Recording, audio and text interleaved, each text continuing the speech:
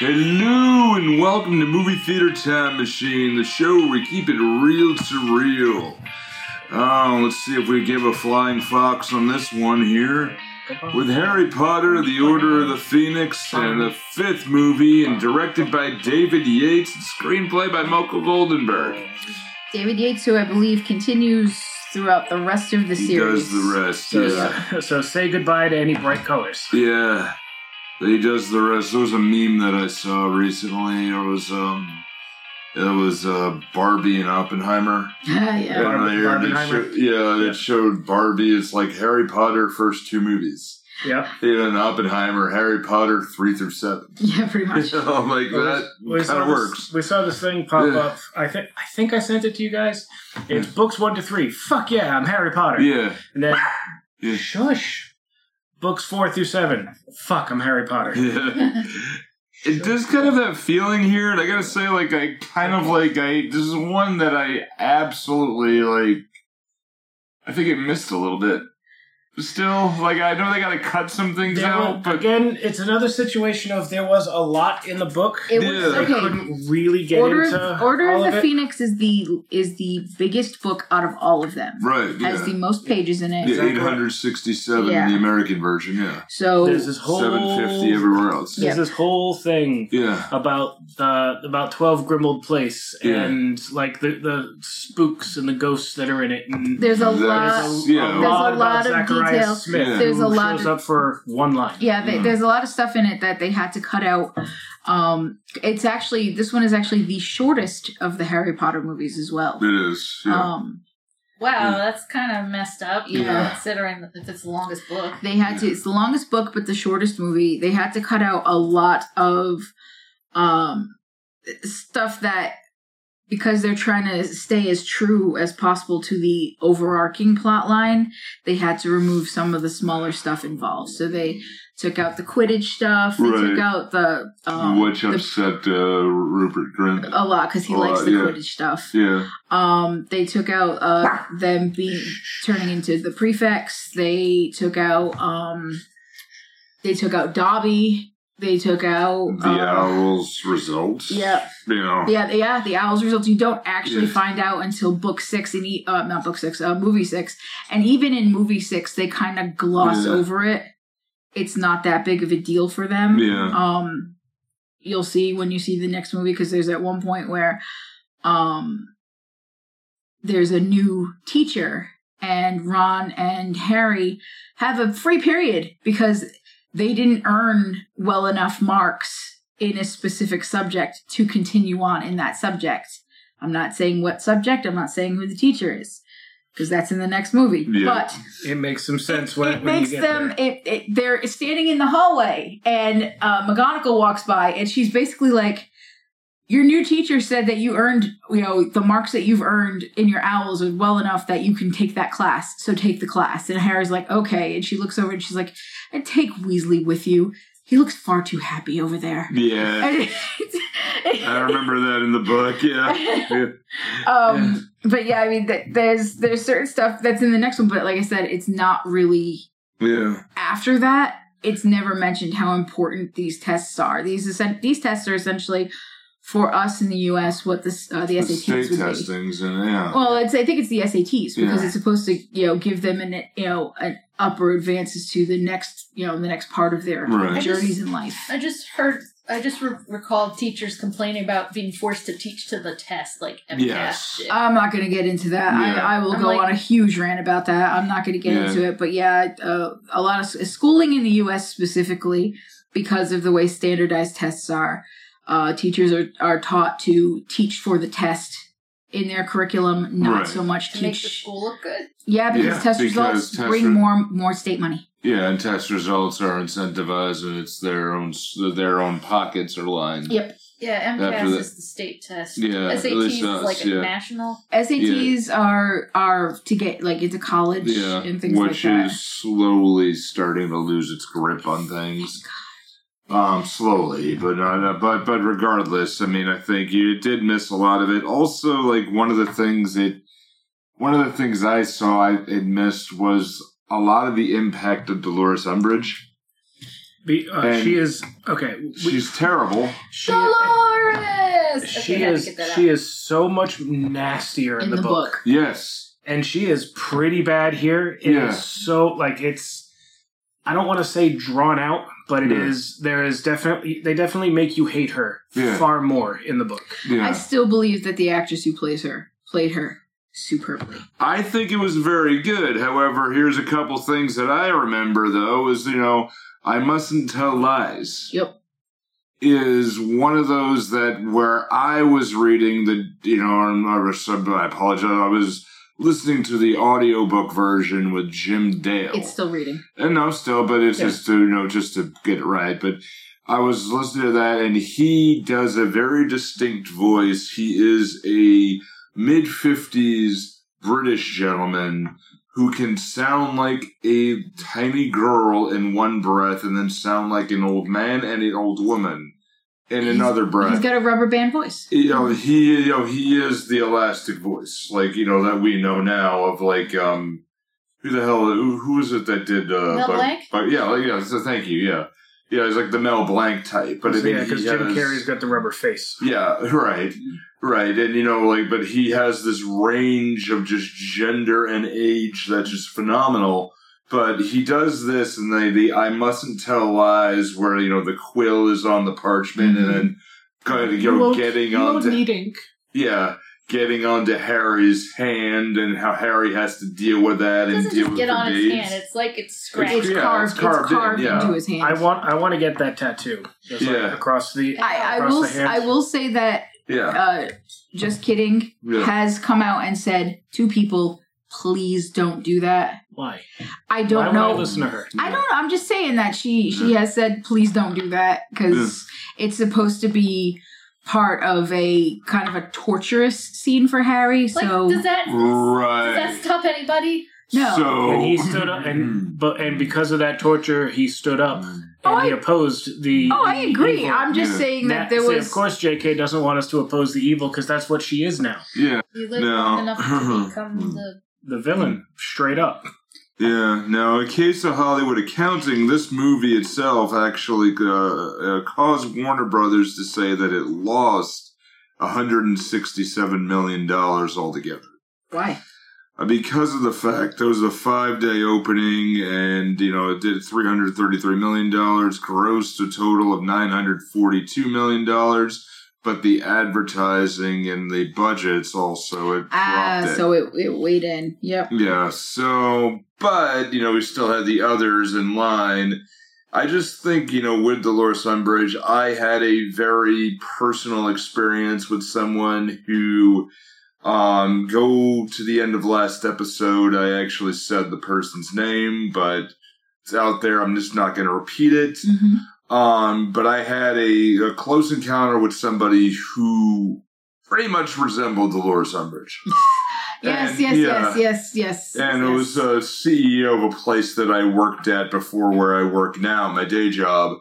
And she was one who accused me of lying about a bunch of things. And the one thing that is my absolute pet peeve is being called a liar. Oh, I feel you. But I was, I was telling my side of it, but because she didn't like me, she was believing the disgruntled employees. Of course. And she tried to force me out of a job. Mm-hmm. And as that result, I got stressed out and nearly had a heart attack. Mm. So, there's one scene with it where Harry says something, and I remember this in the book, and I just screamed joy. Like that, I'm like, fuck you. And it's honestly, I just think it did well, and I know it needs to cut, things need to be cut, but I just really think it didn't get all of it. Well, and it can't. It missed that. It actually missed a couple of major points when it came to Umbridge. One of them specifically, they kind of do it in the movie where you see Fred and George helping what looks like a first year. Yeah. Trying to, because he's sitting there crying because he's just gone through it. Yeah. I believe it's Hermione in the book who comes up with, I guess there's a liquid or something that she put Harry's hand in to help to to kill the pain from it. That's right. Yeah, I remember that. Yeah. So there's a scene in the book where that happens that's not in the movie. Yeah. He just kind of has to deal with it. Yeah. And there's another scene too, actually, because in the movie you see her being dragged away by centaurs. Right. In the book, she is brought back. Right. After a few days. Yeah. Well, they did show a newspaper clip in the movie that. Well, in the book, she's back. In the book, she's actually brought back to the school, and she's in the nurse's office. She's and all she'll do is just mutter, "Centaurs." Like, something happened to her out there. She's sort of petrified, if I remember right. She's not petrified. She is catatonic. Yeah. She is mentally broken. Yeah. She gets better, unfortunately, but she is, for the ending of it, she is brought back and she is very, very traumatized by what happened. And if you've watched any of the film theories or anything else, or done any sort of research on what kind of the history of centaurs, I've heard about that. You can get a pretty good idea of what she might have gone through. I get your point. Yeah.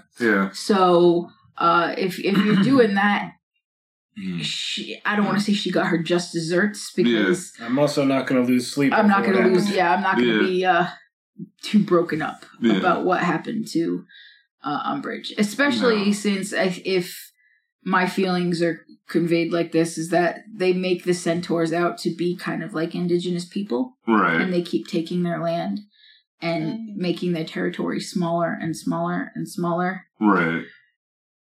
And with that, it's just before, they did a pretty good job, even though it was quick, to showing that she really doesn't like kids. No, in the movie she actually admits it. Yeah. She actually says it, that she hates children. Yeah, but it was relatively quick. I know in the book they kind of go into it a little more, and then, a little bit, but okay, they got that point, they got that, and I kept thinking, she has eyes like Will Ferrell. Yeah. Distracting. Yeah. Okay, so I'm not crazy there. No, but you did actually. That's pretty good fantasy casting right there, though. Yeah. But Will Ferrell would. Could he play a? I don't know. Think about it, because I know Nick is, because the vision is in my head, so I know it's in his. Can he play an unbearable character? Yes. Well, I mean, like a jerk. Yeah. Well, I haven't seen his entire. I'm a psychopath. Oh, that was him? Yeah. Oh, so who got to? Yeah. Yes. Yeah. Oh my God, put a pin in that for later. Yeah. That's what I'm saying. That's actually pretty good fantasy casting. Azkaban changed me. I'm a psychopath. That would be amazing. Suddenly I really want to see that movie. Zoolander 2? No. No. I didn't see Zoolander 2 on this. Is this a magical school for ants? Yeah, it's not a... The first one was fine on its own. Yeah. It didn't add anything to it. It wasn't very good. But, that movie, this one here. So, Order of the Phoenix. This movie itself goes here. Second, it's kind of where I thought of it. I remember hearing about this coming out and thinking to myself, okay, are people going to burn out on Harry Potter at all at this point? They didn't. And, with the budget being $150 to $200 million US, grossing a good amount, actually did pretty well. Was released in IMAX format. I'm going to get into that, why I point that out later. But a few other things. Which would have been great if they had Quidditch. But they do a couple things, and I noticed it, is what they did do is the very, very, very beginning. When they're hanging in a schoolyard, and I kind of wonder, I'm like, wait, did I put the right Harry Potter on? Hang on a second, is this? Like a playground. There it is. Yeah.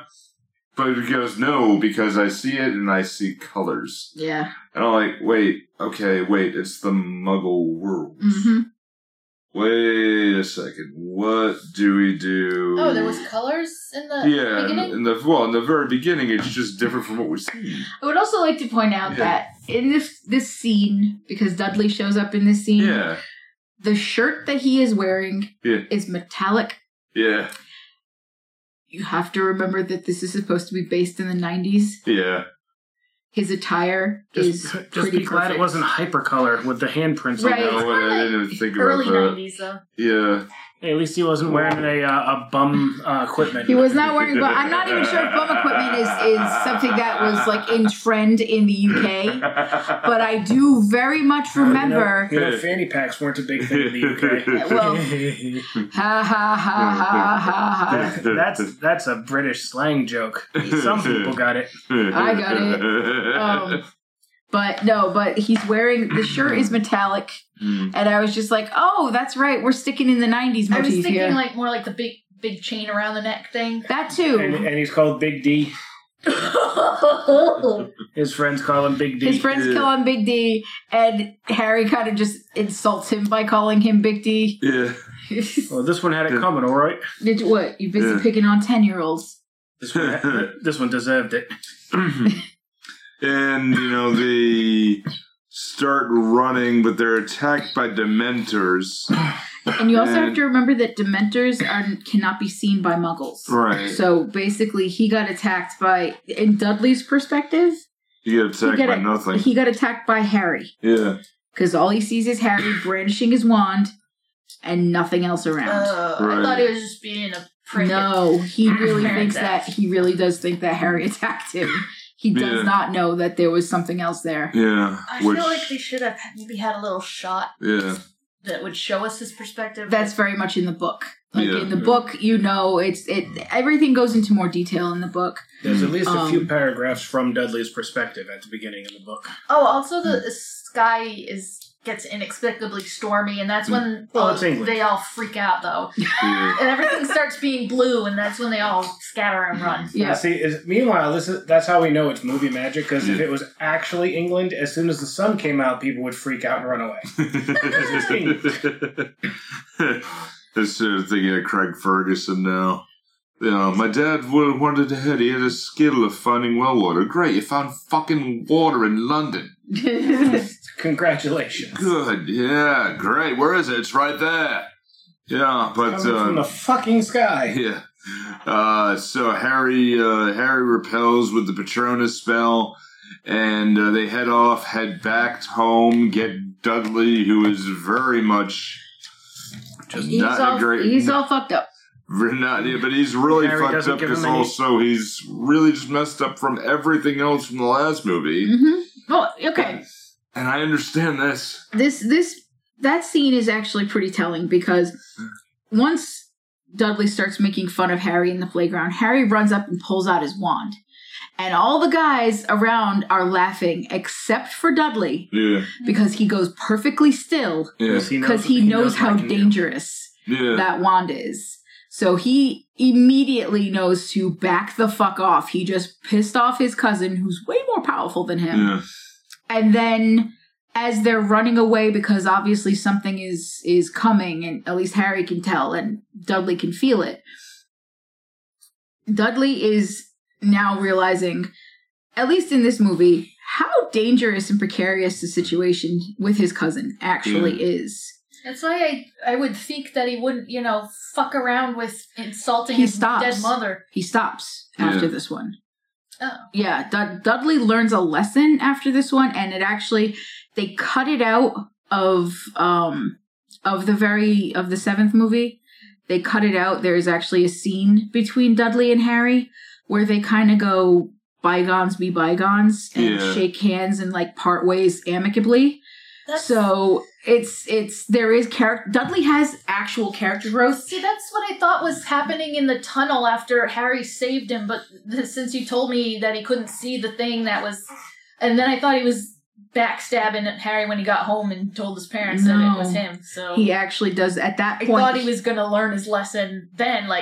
He saved me. No, he does later. He does later. He does. Unfortunately, we don't get to see that scene in the movie. It's not there.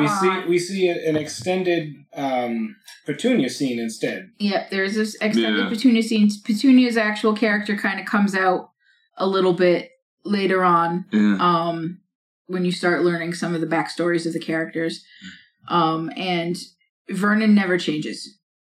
Vernon is always the same. No. He's just a terrible person. Yeah, even though he's celebrating because Harry gets a notice. It's the Ministry of Magic detected that he used magic, and he's expelled from Hogwarts. Yep.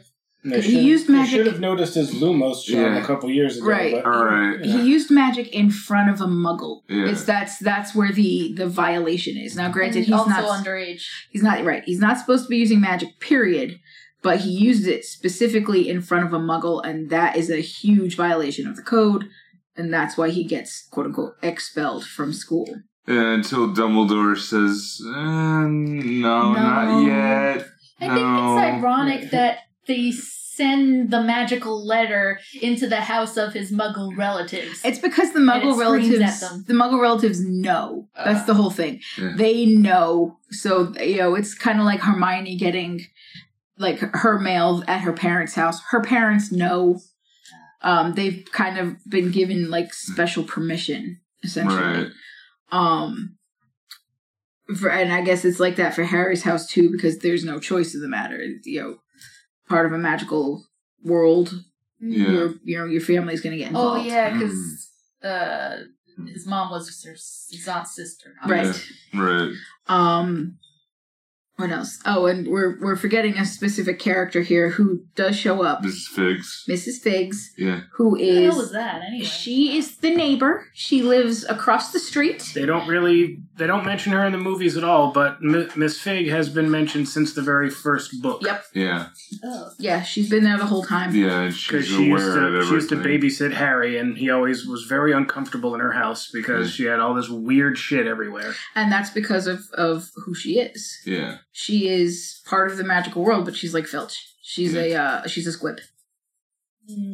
Dang. So she saw the Dementors because she's part of a wizarding family. She has been around magic her entire life. She just can't wield it. So that's why her character's important. Yeah. But she's she's just introduced in this movie, and then you never see her again. That's terrible. I do remember her in the books. Like she's not a huge character by any means, but she is important, and they kind of had to keep her because of a very important scene that's going to be coming up. Right, and when we go to the Ministry of Magic, and he's on trial. Well, don't forget who he gets picked up by that night, because he gets picked up by Moody. Yeah, he gets picked up by Kingsley Shacklebolt, who is part of the Ministry of Magic. Arthur Weasley.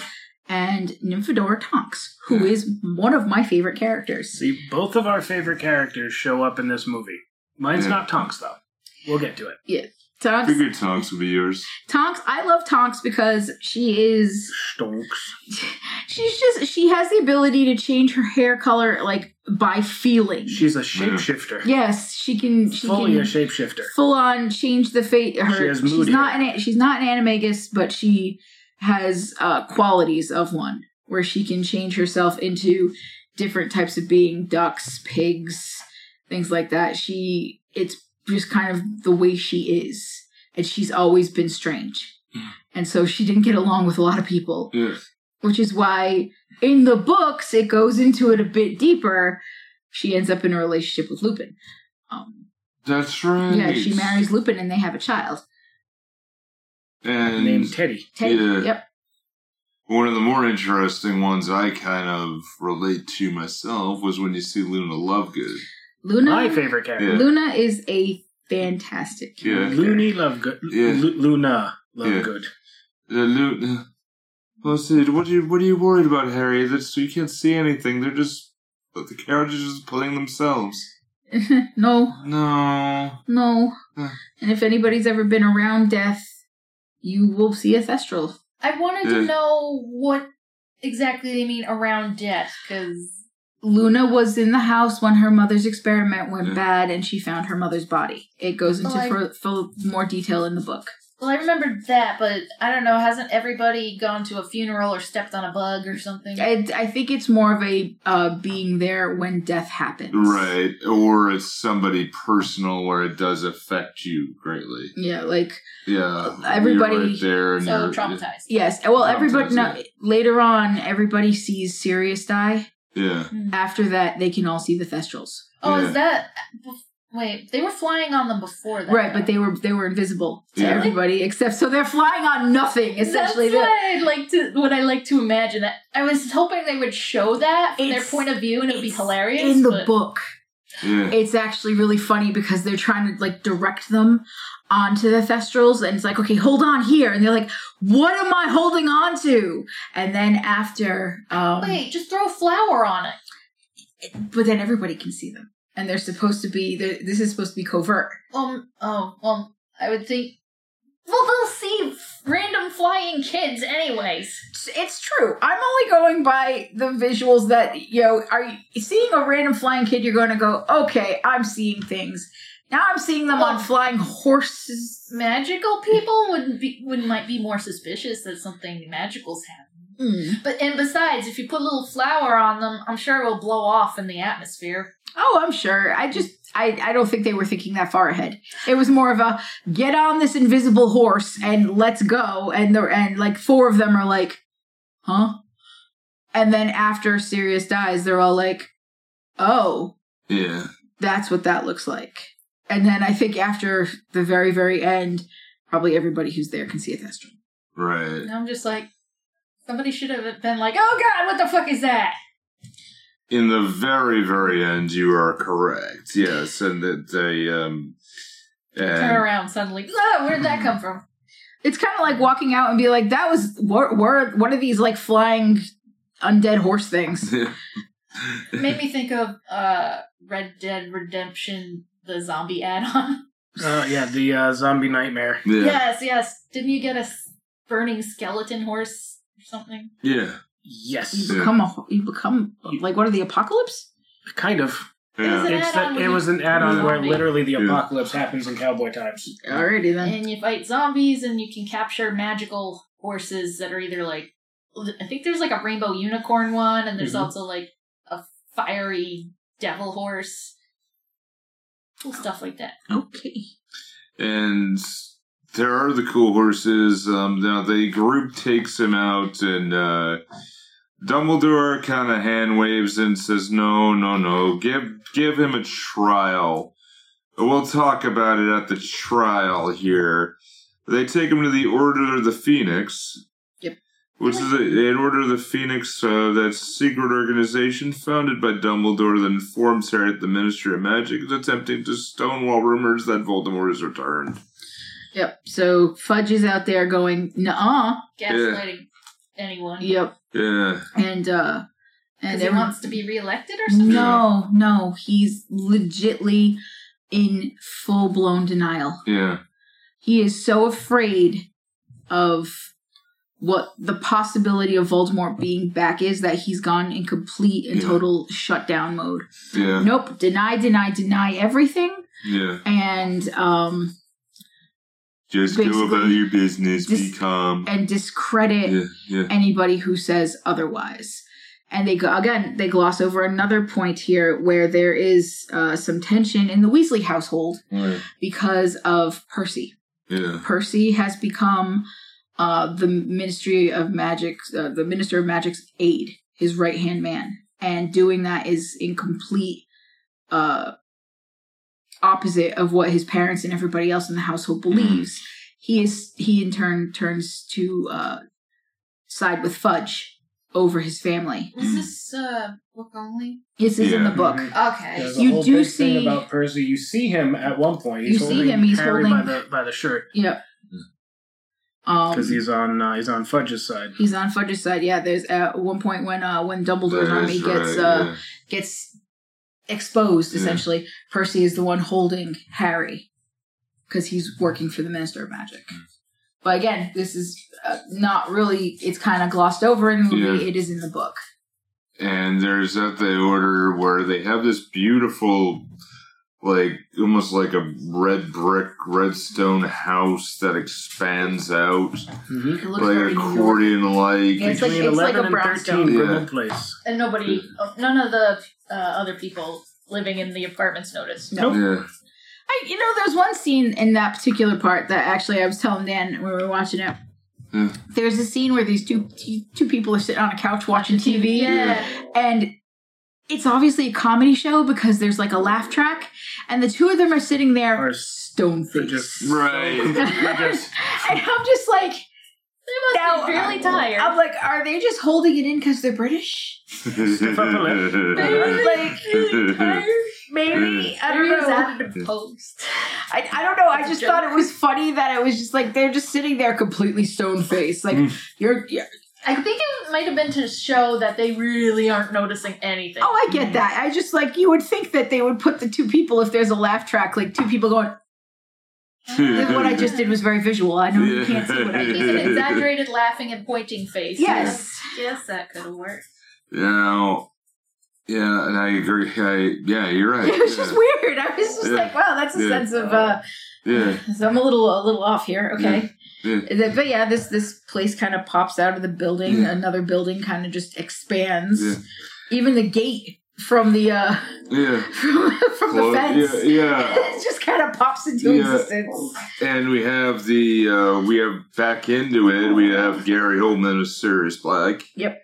There mentions, and they have this little murmurs. We got to tell Harry. We don't tell Harry. He's just a boy. Yeah, and he says he seeks an object that he previously lacked, and Harry says, "Oh, it's a weapon." Is it a Isn't weapon? it probably Harry? Or It's not. the orb He's thing? trying to get the prophecy. Yeah. Yeah, I was kind of confused. At this point, I feel like they're going really fast and just going on, oh, we can't tell Harry he's a kid. That's what a lot of this movie is. We can't tell Harry he's a kid. We can't tell Harry the less he knows, the better, because He it's already better to knows a lot. protect him. Right. What they don't come to realize, and everybody in this movie fails Harry, except for Ron and Hermione, who are literally just trying to be his support system in the back. But everybody in this movie fails Harry. They do. Because they make him feel so isolated, and compared to how he's grown up, where he had literally nothing, no family to fall back on, everything. Past few years, he has people he can trust now, a family that loves him, friends, and everything else, and then suddenly it goes silent for months. Right. And he's isolated and alone, Yeah. and it's back to feeling like that powerless 11-year-old again. Isn't that what Voldemort wanted? Or Yes. one of the ideas? Yes, and like I said, everybody in this movie fails Harry in this one. I'm just glad to see Ron and Harry aren't being weird. No, they got over that in the last one. That's Like nice. I said, Ron, Hermione, and are his backbone, his support, and it comes forward a little bit in this one. They're like, even though you're grumpy and angry at the world right now, we're still your friends. And we're still gonna be Harry here. had every right to be. He did. Yeah, he did, and that's where it's like I liked this because the visual of his angst made it a lot more interesting. Because I remember reading this book, and I'm like, I don't know if I should skip to book 6. Right, because he is very unlikable. Yeah, and that's not just him though; it's Harry's unlikable? everybody. Yes, in the book. In the book, he is way whiny. Yeah, but the visual, little whinge. but the cow visual, that makes sense. It does. When you see it, you're like, oh yeah, I get that. Yeah, it's like I get why he's 15. Yeah. He's 15 years old. He's going through puberty. There's a lot of shit going down, and he's being affected by Voldemort himself. Yeah. There's a lot of factors into why Harry There's acts the way shit he going does. on in his head. Right, a lot of it, Yeah, and he everything. feels that nobody's telling him anything. Yeah. And he has a perfect. And I totally, yeah. And I totally get that, and I totally do, but also adding to this, which I thought was a really good visual, was when you have Dolores Umbridge showing up, and she's appointed the new Defense of the Dark Arts by Cornelius Fudge himself directly. Mm-hmm. The new professor. This time, Snape wasn't even given the option to apply for it. But she's dressed in total pink. Always. She's always in pink. Yeah. Everything is pink. But that visual where it's just completely different, and even at the beginning, at the beginning ceremonies of the year, and Dumbledore's doing his address, and suddenly she gets up out of out of turn. Yeah.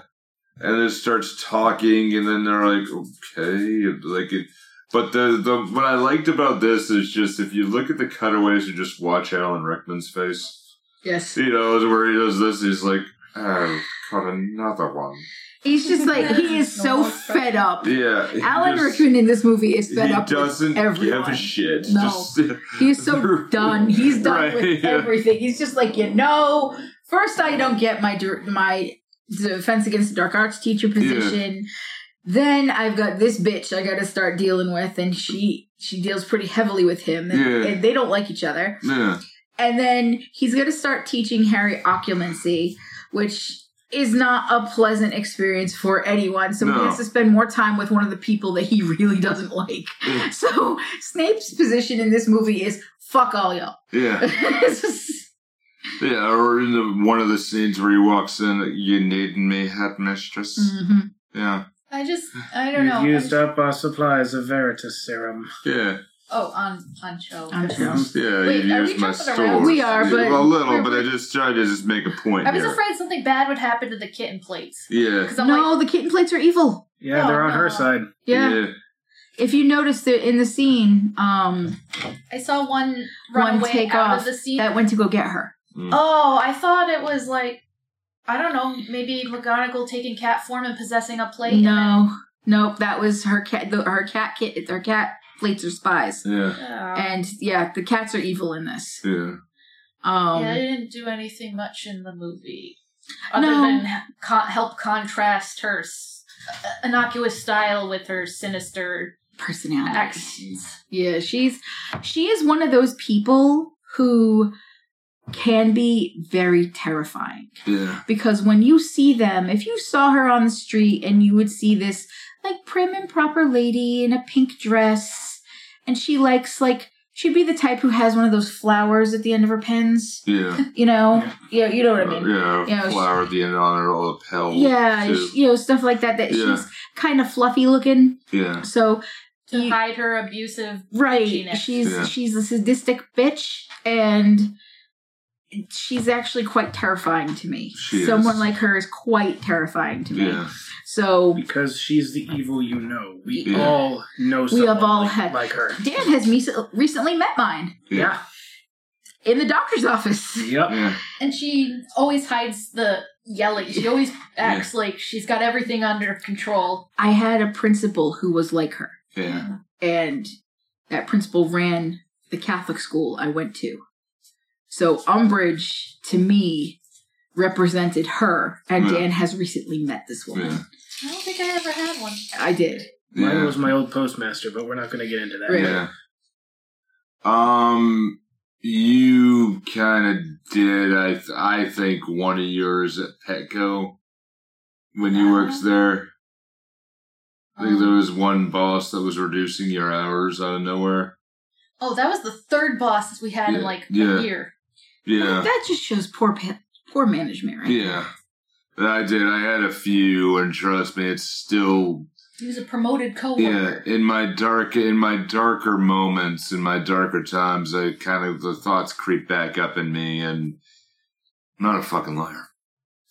Mm. I'm not a fucking liar. Dude, trust me. Yeah. I understand how it feels to try to be gaslit into believing that you did something you didn't do. Yeah. So trust me when I say I understand this. Yeah. And that's why I said that she is fucking terrifying. Yeah. No, I get it, and I see this. But, when we get to that, Dolores refusing to teach, and this is the part that kind of got me myself, she says, you're not going to teach defensive spells, you're going to teach the theory of defensive spells in the Defense of the Dark Arts class. Because it'll get you through your owls. It'll get you through your owls, and it's a safe spot. So...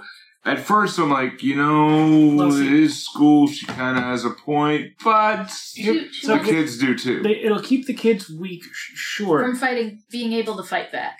But that also Dumbledore's army. That also kind of implies that she doesn't want them fighting back against Voldemort as well, and that was like a big confusion that I had originally with these movies. I thought that Umbridge was a Death Eater secretly.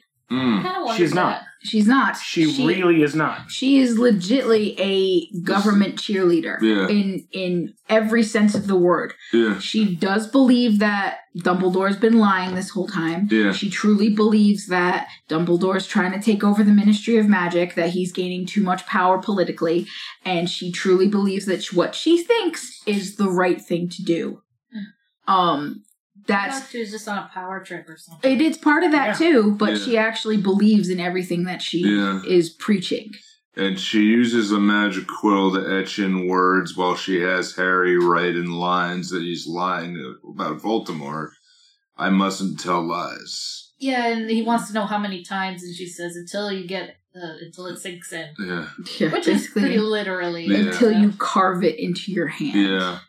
Yeah, and I remember that, and I remember actually listening to the audiobook and hearing that, and that back and forth with a little bit of music was phenomenally well done, but just that passage spent time, so as he wrote it, and he tried to do it again, and she made him do it again and again. Yep.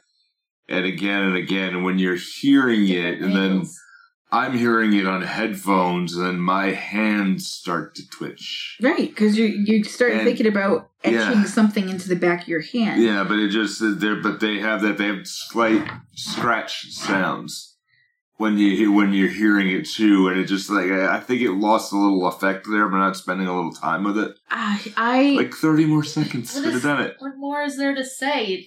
But when they had that effect on the audiobook, I think that they spent a little more time showing Harry's agony, or showing a little bit more time. I think it would have sunk in. Have him do it again and see that there's blood coming down off the letters, because that's what happens in the book. He's actively bleeding. Yeah. Because when he comes out, it's a scratch or tattoo. Yeah, basically Hermione comes and sees it. When she sees it in the movie, he's already reading a book trying to hide it. Yeah. I believe in the book, she sees it when he comes back into the common room, and he's actively bleeding. Right. Yeah, and trying to hide it as well. Because Umbridge made him. Yeah. Well, I mean, did she cast a spell on it? There's a spell on the quill. Mm-hmm. Yeah. It uses the writer's blood as ink. Yeah, that's what I was thinking, although it wasn't showing any. And it's a very old type of magic, because Minerva actually yells at Umbridge later about using archaic forms of torture against students, and there are rules against that. Oh, I didn't know it was in reference to magic, and just hey, stop being so corporal. Stop being a bitch. Yeah. Yeah. Yeah. Don't cut the students. Yeah. Basically, you're not allowed to alter their bodies, bitch. Yeah. And I don't know, when I remember being 14 years old, and me and idiot friends would take shards of glass and literally cut ourselves, carve things into ourselves like tattoos, because we were too young to get tattoos.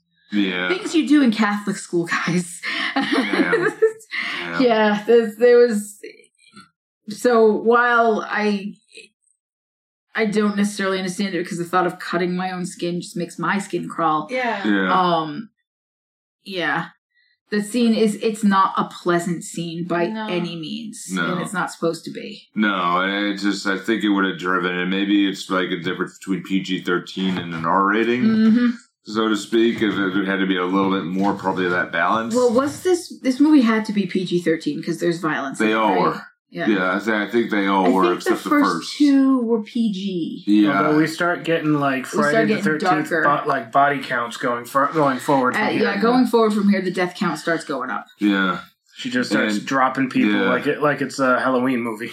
Yeah, so Umbridge gains more control over the school here and starts having decrees, and Filch putting the decrees up That on the ladder got wall. really scary. I Yeah. love the Filch scenes. He's Yeah. got amazing balance. With him, hammering these decrees into the wall, and they're all off kilter. Yeah, They're all they're not symmetrical at all. They're all out of order. barely Every read. time Yeah. a new one Random comes up, he places. just puts it in a place that he can reach. Like, I love the scenes where Filch is doing that because it is so haphazard. And that ladder is fucking scary as hell. Yes. And the fact that When he runs makes- out of space. he maintains balance on it too, like Yeah. a champ. So God, I hope somebody, I don't know, has some magical self-stabilizing ladders or some shit. I don't know, maybe, but remember, Filch can't use magic. That's what I So- mean. It would have to be an enchanted Yeah. ladder. Yeah. I don't know. I love the scenes when he's doing that because I find it every time Filch is in the movie in this one, you know something comical's going to happen. I Yeah. was just kind of wondering, is he on her side? Yes, Yeah. Okay, 'cause he doesn't like kids either. Yeah. He hates the fucking brats that he has to clean up after.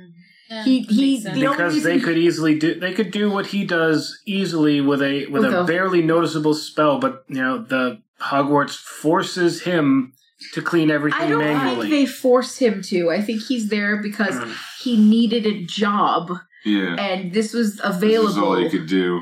And I think Dumbledore did it out of the kindness of his heart, even though he doesn't do any of that stuff. Because when Right. you find out Dumbledore is not a good person. No. Stop spoiling things. I didn't say how. You don't know I know. how. Well, But you he mentioned is- it like a couple weeks ago or something. All right, I'm sorry. I forget that you haven't been. I haven't read the books or seen Or the seen- movies until now. Yeah. Well, he's okay. I don't want to say he's a horrible person, but he's not He's a not great. good one either. I think he's misguided. He is. Yeah. Dumbledore has Yeah. been misguided for over 100 years Yeah. at that point. Oh, yeah, yeah. Because there are things he did in his youth Yeah. that were he I was agree. essentially you know what he was. Yeah. So we'll Yeah. get into it. I agree. He made Yeah. choices in his youth that Yeah. he probably shouldn't have. I just think where I'll leave it at, though, my thought is I think he just made choices, got to a certain point that he's at the point, like he says later, I think he's making bad choices, but he's doing what he thinks is correct. right. Yeah. Right now in this particular part, he's trying to right the wrongs that he did. Exactly. And one of those major wrongs is Voldemort himself. Right. Yeah. So He had a chance to take out Tom. and he didn't did. do it. Yeah. He, in fact, he's the one who introduced Tom to the Wizarding World. Yeah. So And as Umbridge gains more and more control over the school, eventually becoming I think it's like a prefect or something, or she's representing the ministry that has power to control things. she's the Yeah. I forget what they called her, but she has the power to Yeah. Dismiss teachers. dismiss teachers but not throw them off property. Yeah. Because she goes through Tries to throw Trelawney off. yes, she does. But somebody comes along and says, "No, you can't do that." McGonagall first shows up, Yeah. and then Dumbledore shows up and says, "No, Yeah. you can dismiss the teachers, but you can't. You can't take them off grounds. Force That them off still the grounds. the power still lies with me. She goes, for now. And yeah, but Professor Trelawney, though, that was a really super sad. Even though we all kind of know Right? she's not that great. Yeah. She is a prophetess. Yeah. She an oracle, She's whatever. not good. But it's the problem with oracles is They don't really have control over it. Yeah. It just happens when it happens. So while Right. she has the power of a seer, she isn't that powerful. She Yeah. just, it happens when it Psychic can. diarrhea. Right. The person who brought forth, for example, the prophecy that Harry and Voldemort were going to be connected was Trelawney. Yeah. She was the person who made that prophecy. So The argument could be made she's the one who doomed Harry. yeah, well, again, she doesn't have control over it. It just happens when it happens. But yeah, looking at someone and being like, you got terrible luck.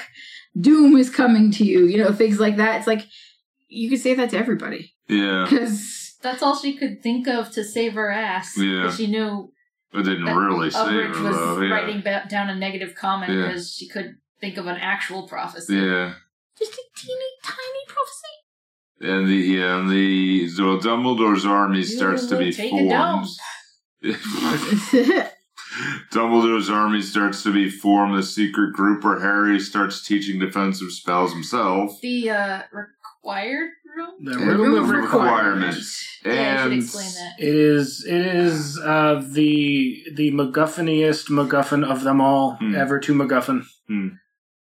True, but Umbridge starts recruiting Slytherin students as the Inquisitor Squad.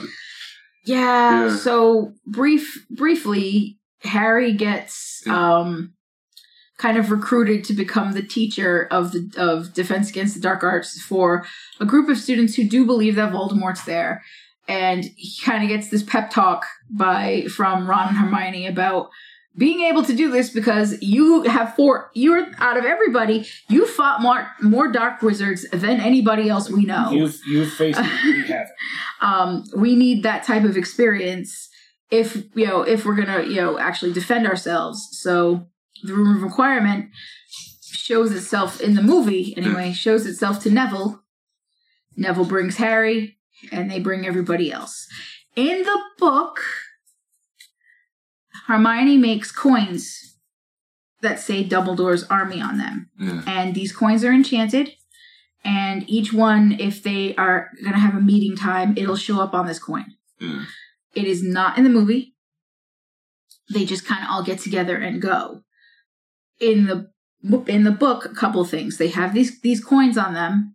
And the piece of paper that Hermione had everybody sign was cursed. Yeah.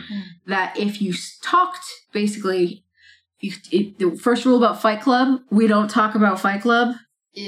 First rule of Dumbledore's army, we don't talk about Dumbledore's army. So if you talk, you get hexed. Yeah. Which, unfortunately, happens with Cho. Yes. But there was no hex in this movie. I know. No, Yeah. there should have been. There Her should have face been. should have been covered in boils. Yeah. Well, something was mentioned there, but I think it was, I don't know, that was, Because that you've was a different one. you've got was that wrong. going on. Then you've got the twins starting their joke shop Yeah.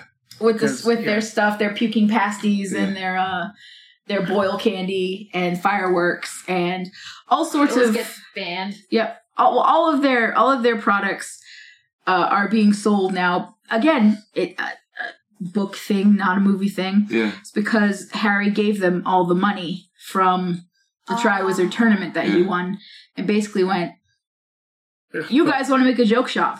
And they're the only. Here's your starting money." They're the only Weasleys who will accept it. Yeah. Yep, and they're like, "Okay." Yeah. And That's why they were able to fuck off. Yes. now, when they head off, I mean, one of my favorite bits, I mean, you both prepped me and I loved that, but when Fred and George take off from Hogwarts. Yep. When they In leave the middle of the academia, test. Yeah. The academic world is not really for us. it was the middle of the owls Yeah. that they pulled their Yeah.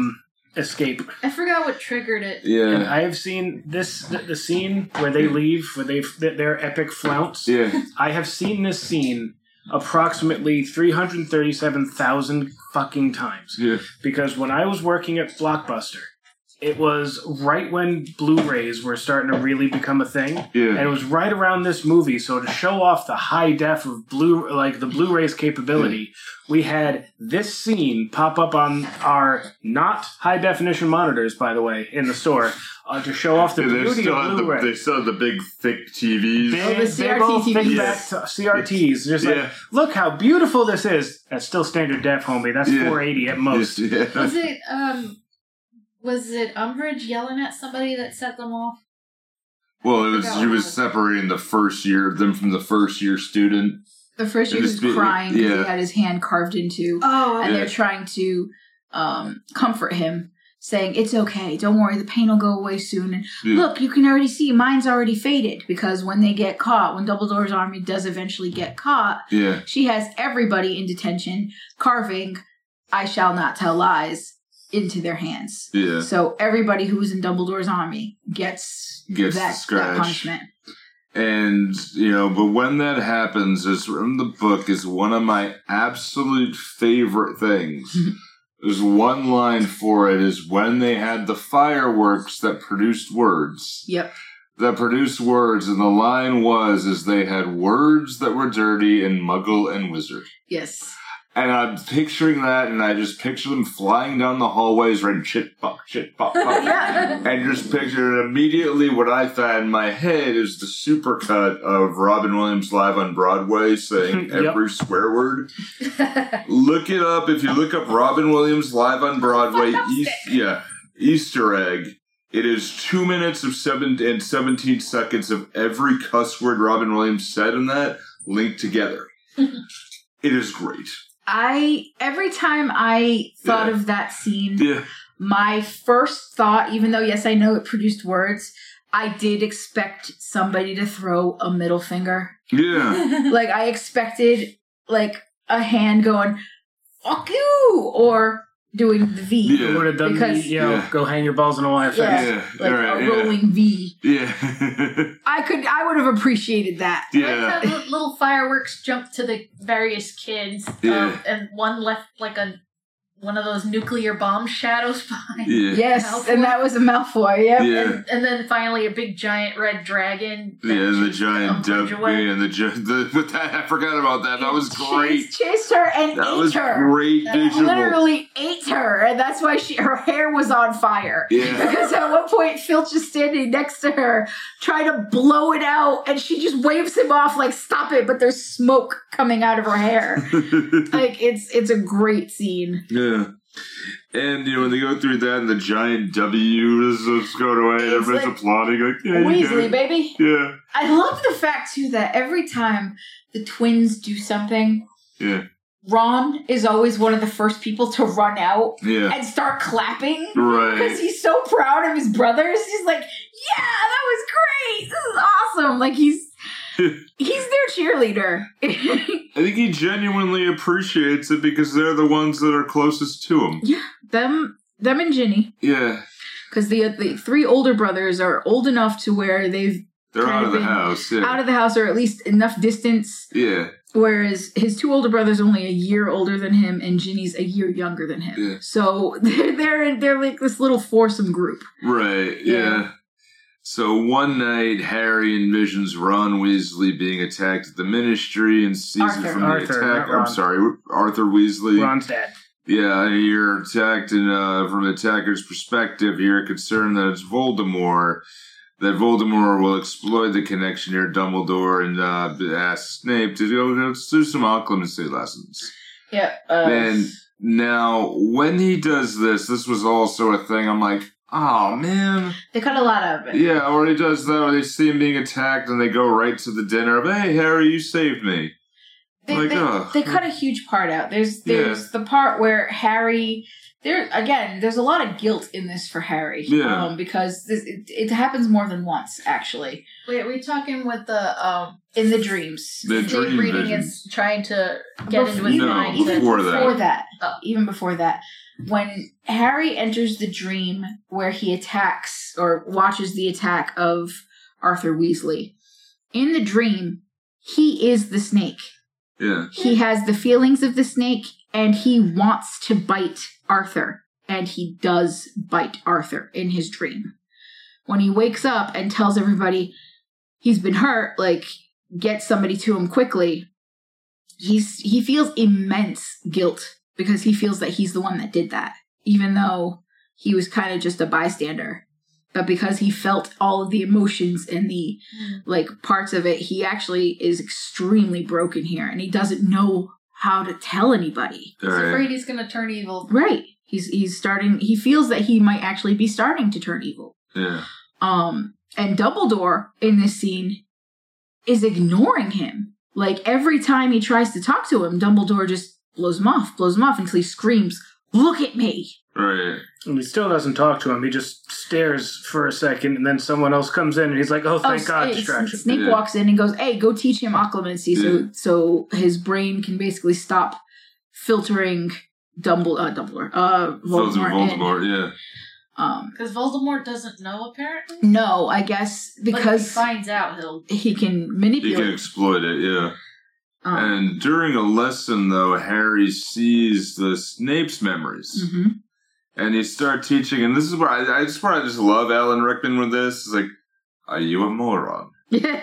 Don't be a moron. Pretty much. Toughen up. What is wrong with you? Now, the thought that I had, he's going to try to infiltrate the mind of a teenage boy. Right. Would he want to shower after? Right. There's a lot of ugh in this particular part because, yes, he keeps diving into Harry's memories and Harry's feelings because when you're in there, you feel what they're feeling, you see what they're seeing. Yeah. And so it can be kind of gross. Yeah. And it's, especially when Harry does the counter. Yeah. He goes into Snape's memories. After Snape yells at him, your father was a swine. Yeah, but my father was I forget what he says. No, he was good. But it's this scene in particular is when Harry realizes that his dad wasn't like the god that he put on this pedestal that he's had this entire time. Because he finds out that his dad was a bit of a bully. Yeah. Not just a bit of a bully. He flat out was one. A massive one. With a gang. With a gang behind him, and then did terrible things to Snape in front of groups of people. Yeah. Like float him up and pants him? And pants him. More than that, though. And it got even worse when you, again, this was in the book, you find out that Harry's mom would defend Snape. Yeah. Because they were friends. Right. I wonder if it's a counterpoint for, okay, Harry's worried about being good and turning evil like Voldemort, but I guess his dad was evil and turned good, maybe? Yeah. It basically it shows the transition after Harry's dad meets Lily, his mom. He kind of just backs off the bullying part and goes into fighting dark wizards, but it's never fully addressed that he changed as a person. Yeah. Right. That's why I hesitated to. Yeah, I can tell you this from the book and movie perspective. James Potter never gets redeemed. Nope. No. He was a dick. And he was a dick, and he kind of remained a dick. Why did Lily marry him? Because he was also charismatic and kind of wooed her. Yeah. And why do a lot of women flock to assholes? Yeah. I don't know. It's because they have a charisma and a confidence that someone, for example, like Severus Snape, never did. Yeah. So you're going to be more attracted to the guy who's paying attention to you and feeding you compliments and love bombing. Mm-hmm. Yeah. Rather than the guy who is gloomy and sitting back, and then that kid who is gloomy or whatever else starts to lash out at you. Right. You're going to back off. And that kid can turn into what happened to Severus Snape. Yeah. Someone who went down the wrong path. And never got over his high school crush. Yeah. And I'm trying not to go into stuff about book 6 that I remember. No. Thank you. But I've deliberately not there is, we get into a bit more later on. Yeah. But there is a bit, when you do see it and how they get into Bellatrix Lestrange. And the Death Eaters and the mass breakout of prisoners from Azkaban. Yes. Yeah. So after Arthur gets attacked and Harry kind of goes and all that happens, Arthur is recovering in St. Mungo's, which is the wizard hospital. And it's a much longer scene in the book. Yeah, he's not at Grimwald Place. Yeah. He's in the hospital. They all go visit him in the hospital. And this scene in the book is where you find out about Neville's parents. Yeah. In the movie, they kind of went over it in the picture. Kind of did it really quick, of all the Order of the Phoenix. Neville's parents are in that picture, and he and Harry have a brief conversation in front of the blackboard. Yeah. In the book, he sees Neville and his grandmother going into the mental part of the hospital, Yeah. and you find out that Neville's parents are there, and that they are essentially both catatonic, because they've been driven insane due to the Cruciatus curse that Bellatrix Lestrange put on them. And that's why Neville is so fucked up when he finds out that Bellatrix has escaped from Azkaban, because she's the person who wrecked his family. Yeah, she was doing it under Voldemort's orders, but she directly was the one who affected him. Yeah, and this is why he wants revenge. He wants to get her. So that's his motivation.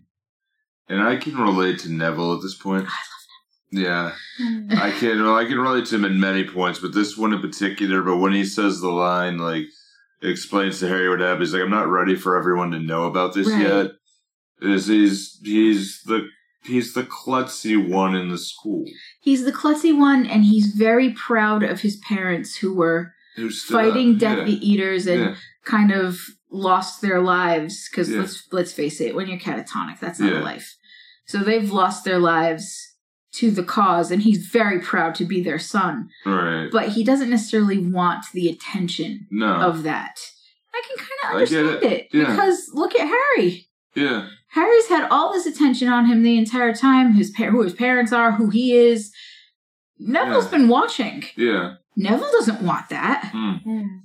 Which is funnier when you realize, because of what the prophecy states of a boy that was born at the end of June would be... The prophecy gets into a bit more detail in the book than it does in the movie.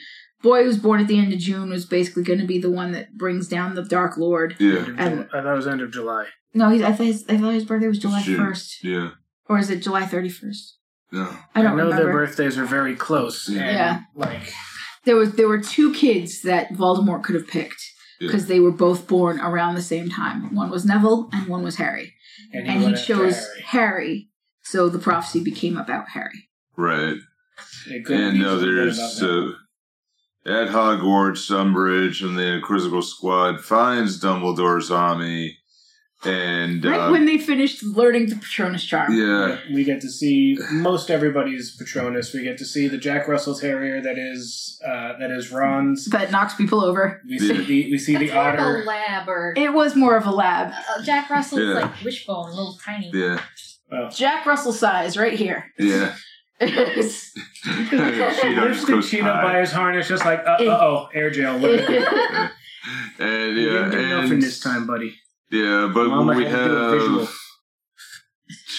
that Harry believes that Cho actually is the one who gave everything up to Umbridge. They do briefly mention that Cho's parents or her mother, who works for the Ministry of Magic, has been being threatened of losing her job constantly. Right. But they have my favorite part though, Dumbledore who says, I did it. I did it under orders, protecting Harry, but also does the thing what I call, and I want this as a gift, called I don't give a fucks. I know, it's like, you think I would go quietly? No. Fox flies in, he claps and apparates out of there. I'm like, nice. Yep. So nice. I'm like, that was cool. It's just like, how?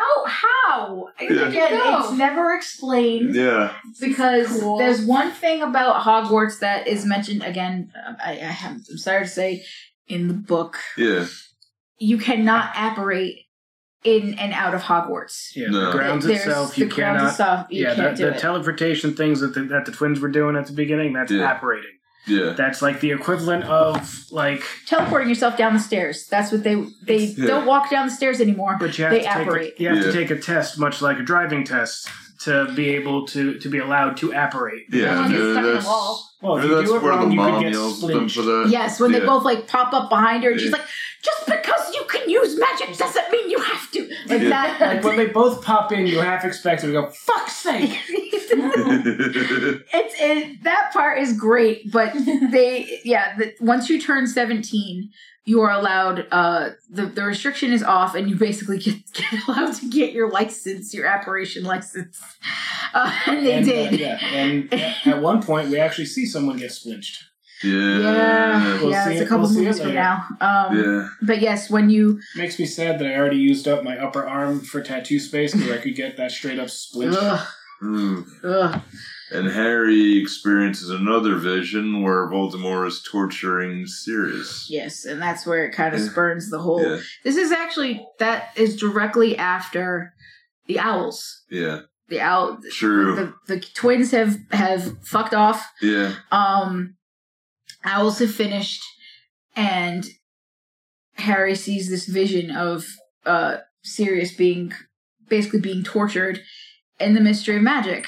And they're going to use the Flu Network from one of the fireplaces in Umbridge's office because it's the only one that's not being tracked right now. The only one there, but she does use it, and she uses almost uses a Crucio cord.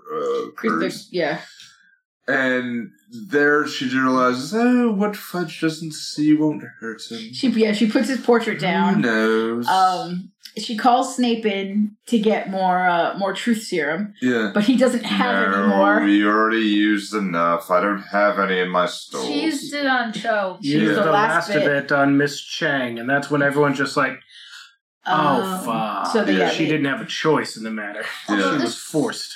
We didn't get into when they burst in, did they? Yeah, no. Well, they were doing the Patronus charm, and basically they knocked down the wall to get to them.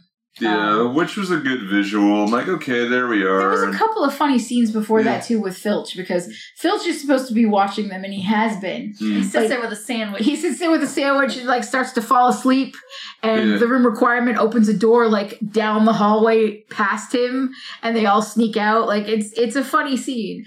Filch... Hogwarts is fighting back. Yes. Yeah. Filch and the Slytherin kids start chasing them, but the door shrinks and then it turns into a broom closet. Yeah. The room is helping them because the room wants to help them because things are sentient. It's the room of requirement. It's what they require. Yep. Yeah. But they do, in fact, basically burst down the wall to get into this room, and everybody gets caught, and that's when the Dumbledore's Army thing comes out. And what we have here is a part for me that I kind of find fucking stupid.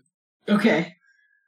We see Gorp and the half-brother. Grop, yes. Yeah, Grop comes along, but where Hagrid has the right idea. Well, it's going to be the point now that she's in charge and Dumbledore's not here, I'm probably going to get sacked soon. Somebody please take care of Grop, who is my brother. Yeah. He can feed himself, he just needs company. So you give it to a bunch, you just show a bunch of 15-year-olds?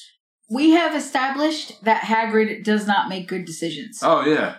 Oh, I'm not saying against the order or anything like that. It kind of makes sense, but it's just I'm like, maybe he doesn't really? Trust anyone else? Well, it's more of the kids. He knows that the kids will, if he asks them, they will actually, do things for him. And he feels, again, it's the product of Hagrid's upbringing. Yeah.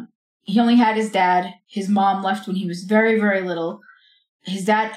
The physics of his parents being together goes beyond me. Yeah. Just a few more yoga exercises. Yeah, I knew you were going to say that, yeah. Thank you, Simpsons. Anyway. When are we going to, after a few more yoga classes?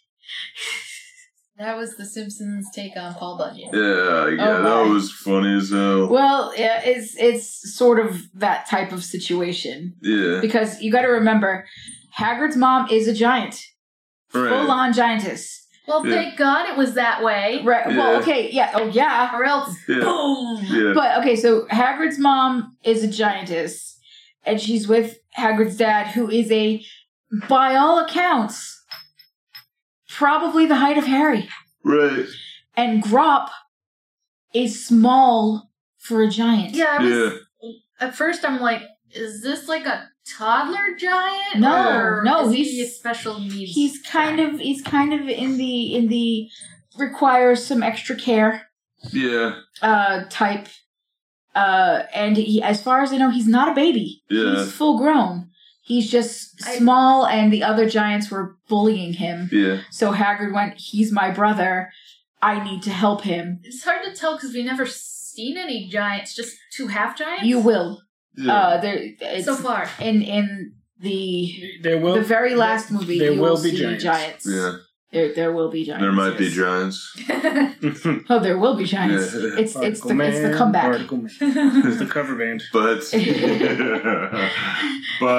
when we see this, although I do like the part where you have a good Emma Watson bit. And I'm not the... Drop! Yeah. Me down! Is that very much that... Now! Or I'll have to break out the biplanes. Yeah, that so you're just gonna be stern with them, and I'm like, okay, I'm not a big Emma Watson fan myself. No. Like, oh my god, she's gonna see everything. Like, I will probably more, like, if Daniel Radcliffe is in a movie, I will probably more likely lean to that. Yeah, I will too. But when she's in a movie, I'll be like, nah, I'm kind of good. Oh, he was in a miniseries called The Young Doctor's Notebook about a Russian doctor who got addicted to, I don't know, heroin. He was something. He was also in a mini series where he played an angel that had to convince God to not destroy the earth. That was very funny. Yeah, and God was played by, if I'm not mistaken, was Christopher Walken. Was it? Yeah. Yeah. Was it Christopher? I thought it was someone else. Trick question. Yeah. Is God. Yeah. And also Puss in Boots. He was also in a movie called Guns Akimbo, where he had guns literally taped to his hands for in a bathrobe. Yeah. Not taped. Nailed. Nailed into his hands. And that's we'll get into that later. Yeah, and Switchblade Man too. God, Switchblade Man, I forgot about that movie. That movie's fucked up. Yeah. Well, we got the giants in the. Is that the Forbidden Woods? Dark in Woods? the Forbidden Forest. Yep. Doesn't seem like a safe place to leave. I actually really like Ron's reaction to this scene though, because the first thing that happens is when Grop picks up Hermione is he grabs a huge log, hits Grop with it, the log breaks and he looks down at his hands like, oh god. Yeah. And then he's still shakily, I might add, saying, You drop her right now! Like, he might take it literally. Yeah. And then afterwards, he puts Hermione down, and like Ron like grabs her, puts her behind him, and he's like, "You leave her alone." It's just he's obviously afraid, but he's still like, "You leave her be. Don't come near her." Yeah. I'm going to move a little bit, but Umbridge, Harry and Hermione take Umbridge to the forest to see Garp. Hermione is like, I don't have a plan. I'm improvising because they just need to get her distracted to try to just get out of all this. And, I thought maybe they were going to have her killed. No, I think they were trying to just to maybe leave her there. Yeah. That claim that there was a secret weapon to try to, stop her from doing the Crucio curse to him. Yep. And, and I'm like, okay, so then remember he's right, that's one of the forbidden curses. It is. Yeah. Mm-hmm. Yeah. So, clearly that's the one. I think that's the reason why she got suspended, because somebody told her. That's possible. Yeah, that's the reason why she exits out of the series. Oh, she comes back. Yes, but it's still, at that point, she's gone. She's wearing a very specific thing. Right. Oh, yes. She comes back. She comes back with a vengeance. Right. Yeah, she is, right. Yeah. Right. But Hermione, where the Centaurs confront them and kidnap Umbridge after she insults them and attacks them. She basically calls them,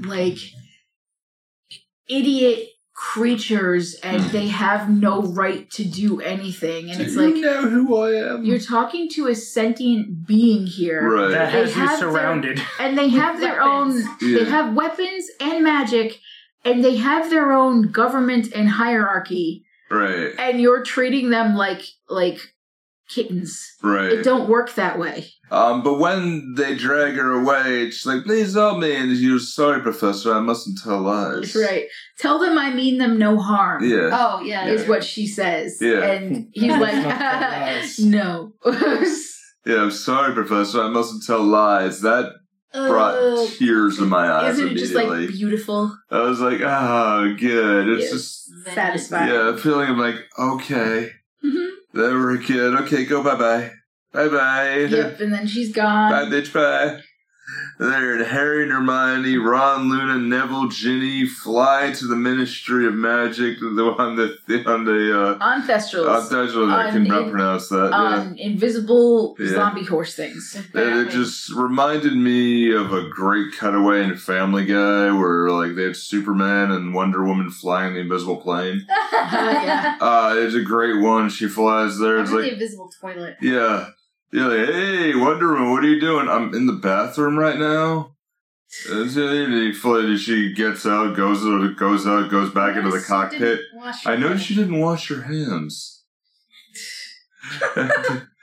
And the six of them enter the Ministry of Magic here, and then to recover the object that Voldemort is after, a bottled prophecy labeled with Harry's name on it. And they cut a lot out of this because they Yes, have to they go did. through quite a few trials to get to the room Mm. first. They go through a few different doors. Like, this is in the Department of Mysteries. Yeah. Like, just like every government, there's every single different type of department, and Everything black and shiny? yeah, With what, glowing mortar? Yeah. essentially. I just kept thinking of the black bathroom from Bob's Burgers. Once you said that, I couldn't unsee it. Did it have brick in it? Yeah. I couldn't unsee it either. You know? There, so they enter here, they go after the Death Eaters, Bellatrix Lestrange, Lucius Malfoy, and others ambush them. Yep. They find the prophecy with Harry's name on it. Harry grabs it off the shelf. They do some creative editing here because at first the thing is way above their heads and then suddenly it's right at eye level with Harry, but we're not going to get into that. And Continuity. although I gotta say, the Lucius reveal, they tell you he swipes off the mask. Mm-hmm. There's one like, oh no, it's not what it seems, and then I'm looking at that, I'm like, okay, toss a coin to the wrong Witcher. Like, what the Yeah. Yeah. Well, he was before the Witcher there, sir. I know. That's what I'm seeing it. I'm like, okay, all I see is Henrik Cavill. Like, oh my God. Wait, when were the Witcher books written? Oh no, I'm not saying that the Witcher books weren't out yet. But I believe he was definitely out before the movie and the TV show. much so, yeah. There was Yeah. another TV show. Yeah. Really? Something like that, I think. A while ago. Yeah, so Lucius reveals that Harry's vision of Sirius being tortured was a ruse to get him there. Harry refuses to believe the prophecy, and the fight between Dumbledore's army and the Death Eaters ensues. Which, I want that as a video game level. But just do that and just hit the Stupefy. Yep. Yeah. I just think it's kind of weird that Stupefy also blasts them. I feel like that should be two different moves. Yeah. Maybe it's because I played too much Guild Wars too. Yeah. Where, stunning somebody, making them confused are different things than knocking back. Yeah. Apparently the first Witcher book came out in 1990. Oh, I didn't realize it was that long ago. Yep. Now, I'm thinking if you have that as a video game level and you have this Stupefy, wouldn't you want to have something like... Like Disturbed? Yes! That's right here. I'm sure there's something on YouTube. Yeah, I just... Oh, man, that would be so good. It probably is that way. Yeah, probably. Yeah. That way here, so... I'm sure someone's done a supercut. Oh, It has to be. doubt. It has to be. And my God, why the hell not? Let's see, let's land here. So Harry refuses that. He gives up. The Death Eaters overpower the students, forcing Harry to surrender. When he does surrender, though, you have, great Sirius come back in. Hands off my godson. Just everyone shows up. Yeah. And starts a big, epic fight. Yeah. And during this fight is when we... the first of many that we're going to lose over the course of the next few movies. Sirius Black does not survive this fight. In the book, they go into much more detail about what this archway is. Yeah. The archway, Harry can see the swirly whatever's in it, and he can hear the voices, and Luna can too, for the same reason they can both see Thestrals. Yeah. Right. what this archway does, as far as I remember, it's been a long time since I read the books, but stepping through this archway basically just removes your soul from your body and just kills you.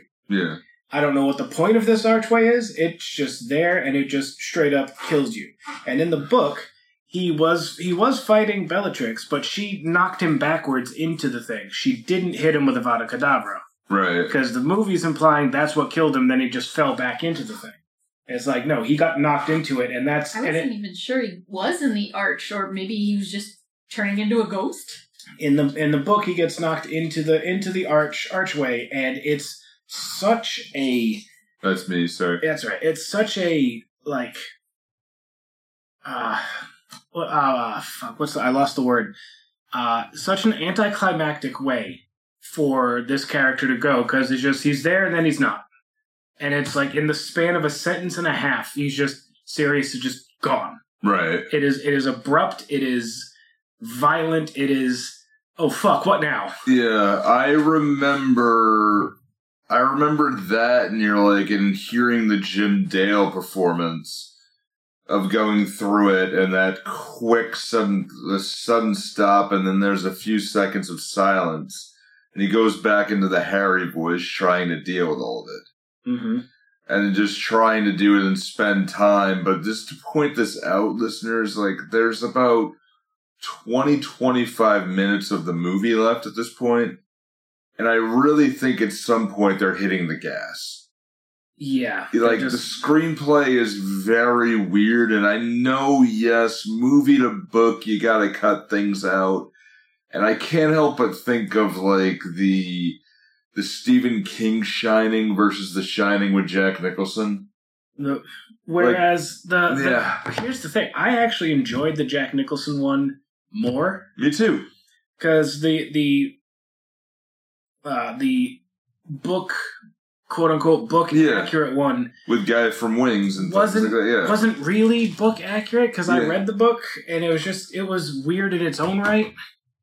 But the point of that is, and you're right, me too, but the point of that is that things are going to be different, and that's okay, we get that, but it just seems like if you want to have someone who's angsty trying to deal with it, because just a little bit before this, you have Sirius saying that one line, and I looked over at Kaz on the couch and seeing if she caught it, but he says that one line, oh, soon after this we'll be a proper family. Oops, you just... it's like, oh, God. It's like the equivalent of someone in a disaster movie pulling out the family photo. Yeah, like... Or it's like, I've only got 2 weeks to retirement. Yeah, right. It's like, no, you're not gonna... Oh. I'm thinking of Dewey Cox. Oh, wow, we're going to have a good time in our good long life, Dewey, aren't we? Oh, no. I like being alive. Oh, my God. Yeah, good long, Dewey. I think I have a little bit of a cut. You cut right in half. I know, go get a Band-Aid. But, when you have that, you're like, oh, jeez, it just, like, it wraps that up, I think, too fast. Because you have all the good guys there, like, they get all the Death Eaters out of the way, and then, taking them out and trying to deal with all this. Because then, when they're trying to deal with it, of course, Dumbledore apparates back in, which is good, and then you have the Voldemort battle, and then everybody else watching, motherfucker, like, did Harry, chase down Bellatrix yet? Oh, yeah. And almost kill her? Yeah, I mean, you go there and but there's the good thing when he comes back, and I do like that because, when you have that whisper, and I'm like, oh, man, that's a hell of an entrance, Harry, you want to do it? Go ahead. Want to do, he could do the Avada Kedavra curse, and I don't think anybody would care. You have to mean it, Harry, because he tried to cast Crucio on her, and it kind of hit her, but didn't really work because he didn't really want to torture her. Right. He wanted revenge, but he didn't want to be evil while doing it. Right. And he's trying to fight that good and evil, and, there's a line which I think is one of my favorite Sirius lines of all time, and I'm paraphrasing a bit. We all have light and dark in us. Which one we choose determines our character. Mm-hmm. And I love that line. And I sent it to my goddaughter's mom. I said, this is everything with Emily I've ever wanted to be. Yeah. You know, and as a godfather myself, I'm like, this is it. That symbolizes my aspiration. And she wrote back, yeah, but he didn't have enough time as much as you do, so you have the time to do that. And I'm like, yeah, you're right, I do. Yeah, and it was like serious, like he wanted to try to make up for lost time, but he couldn't see past seeing James when he looked at Harry. And like in the movie, even says it in the fight too. He calls him James. Yeah, because nice shot, James. Yeah, because to him that's just my friend is back because he also got sent to prison when he was 20? Yeah, and spent 14 years being tortured. Yeah, or 12 years being like tortured to the point of like mentally breaking. So of course he's not going to be all there. Yeah. He's not going to be... Oh, the family tree is one of those that's burned out, too. And even tries to say, like, oh, yeah, my mom did that when I got sent away. You know, and that, you know, Voldemort appears here, but in the moments before he could kill Harry, Dumbledore arrives there, the violent duel erupts, and destroying much of the Ministry itself in the atrium, while Bellatrix escapes, and then the two wizards are evenly matched, so Voldemort possesses Harry's body, and wanting Dumbledore to sacrifice them, the love Harry feels for his friends and his family drives Voldemort out. Yep, it basically, all the occlumency lessons he's been getting from Snape the whole year, none of them worked out because he's absolutely terrible at occlumency. Just like he's fair at most subjects, he excels at Quidditch, and he sucks at basically everything else, and he can't do the occlumency until he's shown what it is he'll lose if he doesn't. He gets decent grades. According to his owls, fair grades. He gets outstanding or exceeds expectations. Right, yeah. Right, yeah. Enough to be an Auror, you're right, yeah. But I think he... when he does find that love, it kind of goes back, and I think it links, you know, links the spell that his mom put on him. Yep. And, you know, and it kind of goes back, okay, but to your point, it gives him a thing to believe in. Yep. It gives him something in order to drive his feelings that far forward, and I get it myself because I see that and I go, okay, because... I didn't feel that this was getting kind of on the mushy side of it, but some things, you know, in life where you have a reason to fight for things. Like, I got married, okay, I'm not going to do stupid shit because Kaz needs me. Right. I'm not going to do stupid shit like when it's like, okay, I got the Godfather mantle. Two awesome, you know, two great kids. One I brought on myself. And another, I'm like, okay, I'm not going to do shit because I have this or because of friends and things. Like, okay, I get it, but you have something to care about. Yeah, there's something here, and like to the point of it where Harry is saying earlier, he's like, I don't have a family anymore. I've got nothing. And they say that to Ron. He says that to Ron and Hermione on the stairs. Yeah. Like, I don't have parents. I don't have anything. I'm sure it's wonderful. I'm sure it's great. But now he's like, oh, I got something I'm hanging on to. Right. It's like, I do have people who love me. I do have people who care about me. Tom, you don't have anybody. It's like, you're officially a Weasley, Harry. Get over it. Since the minute he walked in and Molly was like, oh, Harry, dear. Yeah. You know, it's... Isn't this the one thing where she finally gets him a sweatshirt? She made him a sweater with an H on it.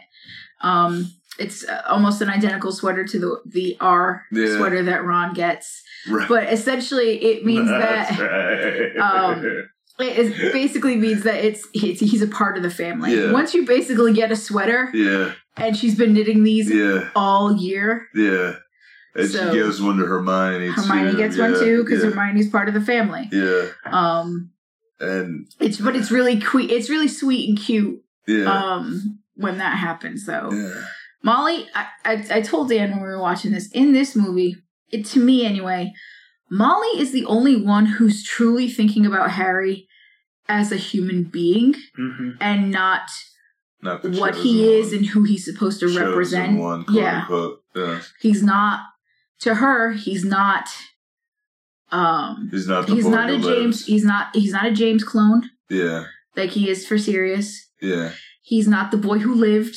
Yeah. Like he is for pretty much everyone else. He's not the savior that is supposed to, to help everyone, the one that Dumbledore kind of sees. Yeah. He is a 15-year-old boy who has been thrown into awful circumstances and needs care and affection. And that's what Molly sees. She is the only person who sees him as just a normal human being. Yeah, and I think it was even right back to in the first movie where he had to figure out how to get on the platform. Mm-hmm. And she was the one who showed him. Was it? Yeah, in the first movie. Oh, yeah, because he watches them get on. And he does that and then gets in there and she kind of notices, I believe. Yeah. So, at this point, after he figures out the ministry officials arrive... They miss such a good part, though. Yeah. The part where they show this fountain that's in the front, and it's got this is in the book, it's got a house elf, a centaur, a wizard, and there's one other thing. There's one other being. I cannot remember. Goblins. The goblin. Yeah. And the four of them are together in this fountain, and it's a statue. When Voldemort starts his actual siege on the Ministry of Magic, when all of these wizards start showing up and there's a fight, the fight that happens between Harry and Dumbledore and Voldemort, the statue comes to life and starts fighting off wizards. It's in the book. All the house elf goes off, the goblin goes off, the centaur goes off. The wizard goes off. It's just like automatons, but they fight. They start fighting along with the wizards to help Dumbledore and Harry because it's like a security measure, a failsafe. And they didn't put it in the movie. Yeah, I was sad. I was actually looking forward to that scene because that scene was neat, and it would just been a little nod. It's probably the expense. I don't care. Yeah. It's not like this movie hasn't made money hand over fist since its release. True. So... It made its money back in one weekend. You could have tossed in a $300,000 scene there, and you wouldn't really have lost any money at all. Yeah, it would have been like a pimple covered in makeup. Right. Yeah. It would have been nothing to sneeze at. I just think that scene was the one that I was looking forward to in this particular one, and I didn't get it, and I was sad. Yeah. This happens a couple more times in the movies to come. Yeah. So Fudge resigns in disgrace. Umbridge is dismissed. Mm-hmm. Dumbledore returns to Hogwarts, and it's all in a flash of newspapers, as they say the Daily Prophet. Yep. Dumbledore explains he distanced himself. I ignored you because I didn't want the connection to be seen. I ignored you because I thought I was protecting you. Yeah, I thought I was doing right. But I'm wrong and I suck at it.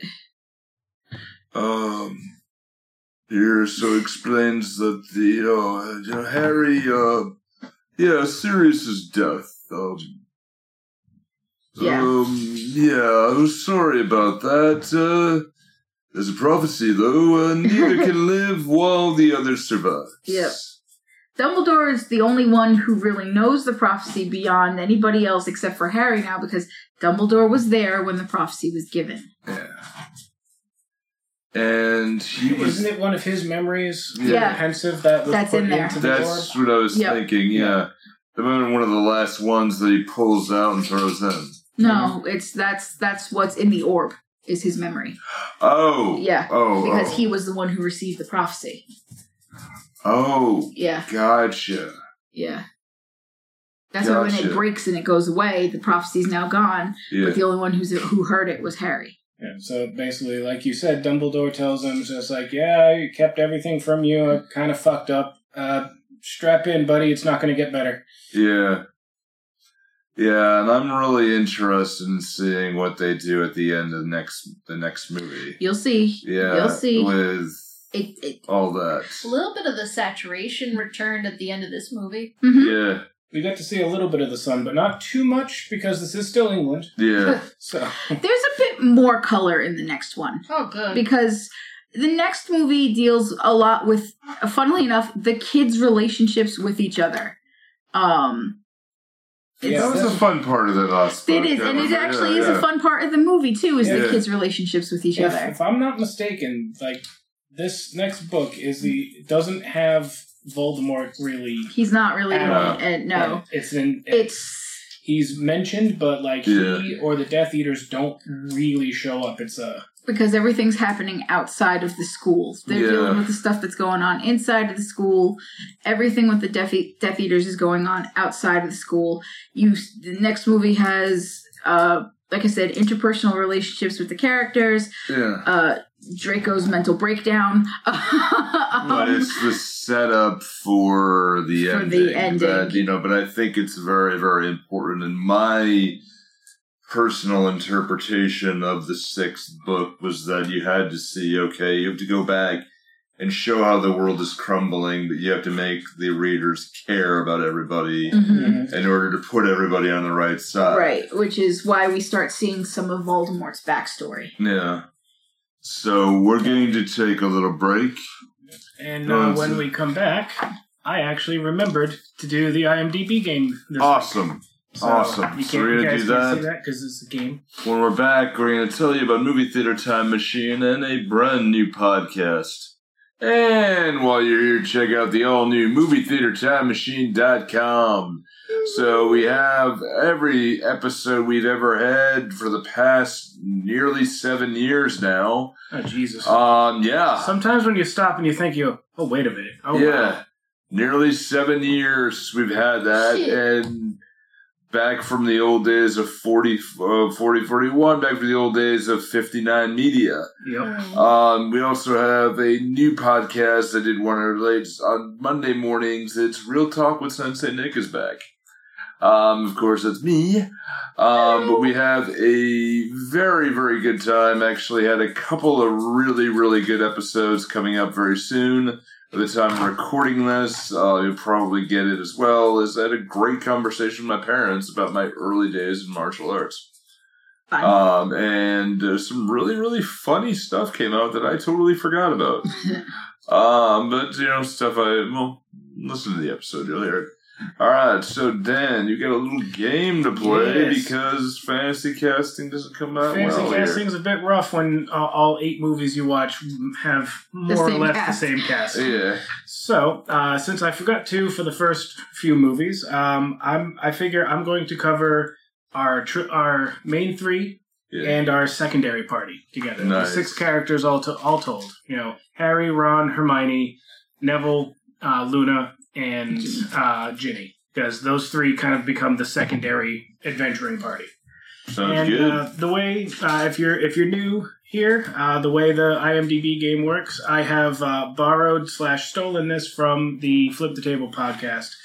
It's where I take an actor from the movie we watched, find another movie they've done, and present it with how many ratings there's been, the name of the movie, the basic plot, and some keywords. Present it to our panel here, and they have to guess what the star rating is. 5.1, 3.4, 10.0, whatever. And whoever's closest to the nearest decimal point wins the point. And whoever wins at the end of it doesn't actually win. We don't win anything. Anything except to say, yay! So, also, if you points don't matter, like they the said points, the rules are made up, but the points don't matter. That's whose line is it yes, anyway? thank you. Yeah. So, gotta find a pen because I thought I had this sorted out. Okay. So, I have 6 movies here, starring 6 of the actors from this film. We're going to start with the big one, Daniel Radcliffe. Joss mentioned Guns Akimbo earlier. I didn't mean to. And that's the movie that I chose here. It's from 2019. Daniel Radcliffe plays a character named Miles, who is forced to use his newfound gladiatorial skills to save his ex-girlfriend on some kind of crazy like survival TV show sort of thing. I don't know exactly what it is. I haven't seen it, but every Daniel Radcliffe meme you've seen of him holding two guns and a bathrobe with the bear slippers. Yeah. That's Guns Akimbo. Came out in 2019, as I said. 68,000 ratings. And includes keywords car chase, split screen, and narrated by the protagonist. Okay. So, what do you think this movie got for stars? 6.3. 6.3, okay. 7.4. 7.4. And Josh? I'm going to go in the middle and say like 6.8. 6.8. Well, Kaz actually got it spot on. Of course she did. So if they get it spot on, that's 5 points. Okay. So, blam. 6.3 stars for that one. I don't know. I figured it's probably okay, but most movies don't go super high or super low. So It looks like it's like really like deliberately over the top. Yeah. It's kind of one of those situations. Like I watched the trailer on mute because I do that with a lot of things. I'm just like, wow, that's way more than I thought this was going to be. All right, next up, Rupert Grint. Mm-hmm. Ron Weasley. He was in a movie just after the first one, first Harry Potter film, called Thunderpants. Oh, yeah, Thunderpants. Thunderpants is a film in which a child's extreme ability for flatulence is harnessed to make him an astronaut. Sounds like one of my relatives. With 6,000 reviews. At least you didn't do CBGB. And I watched that movie. And the keywords space sci-fi, astronaut, and, perhaps unsurprisingly, flatulence. What do you think the movie Thunderpants from 2002 got in IMDb star rating as of maybe 4 hours ago? I'm going to say 3.4. Okay. I'm going to go with 5.2. 5.2. 4.2? 4.2. I never heard of that, so I doubt it did really well. Okay, funny thing. Nick and Kaz are both incredibly close. Damn. But Nick got it by 1 decimal point. Hey! So 3.8 stars. Okay, I gave it a little too much credit. Besides, a movie with a premise about farts is probably not going to get like 7s and 8s. Well, it's not going to get accolades for certain. Yeah, right. We're not in the idiot. We're not in the interesting concept. We're not in the idiocracy territory yet. Not yet. All right, and next up, Hermione, Emma Watson.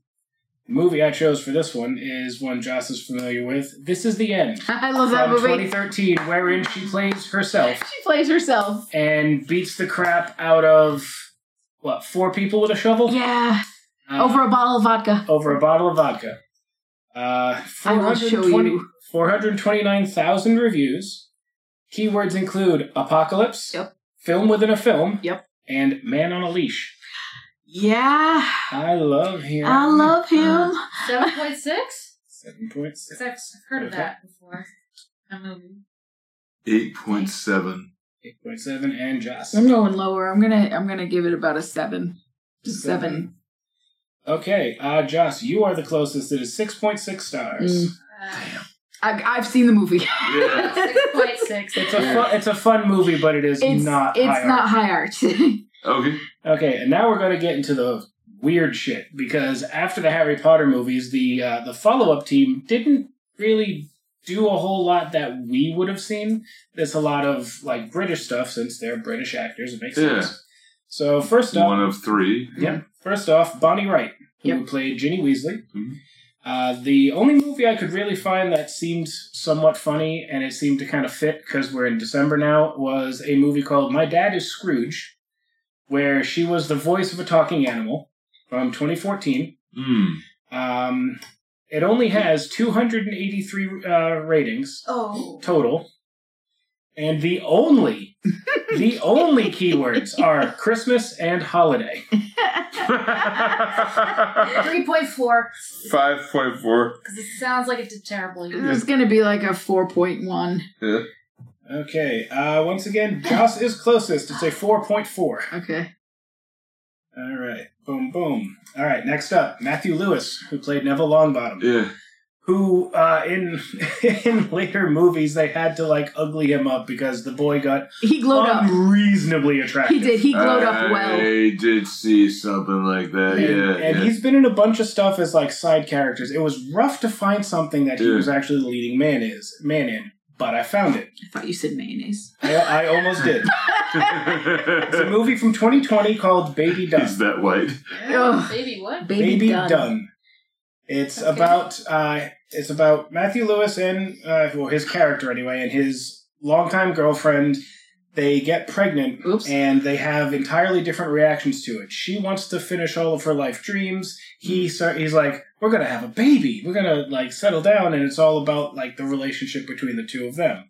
Huh. So yeah, she tries to like rush her bucket list before she has a kid, and she thinks she can't do it anymore, etc., etc. Your life doesn't end with children, I think. Yeah. Considering I don't have children, Yeah. I said I think. Yeah, with 1.7 thousand reviews.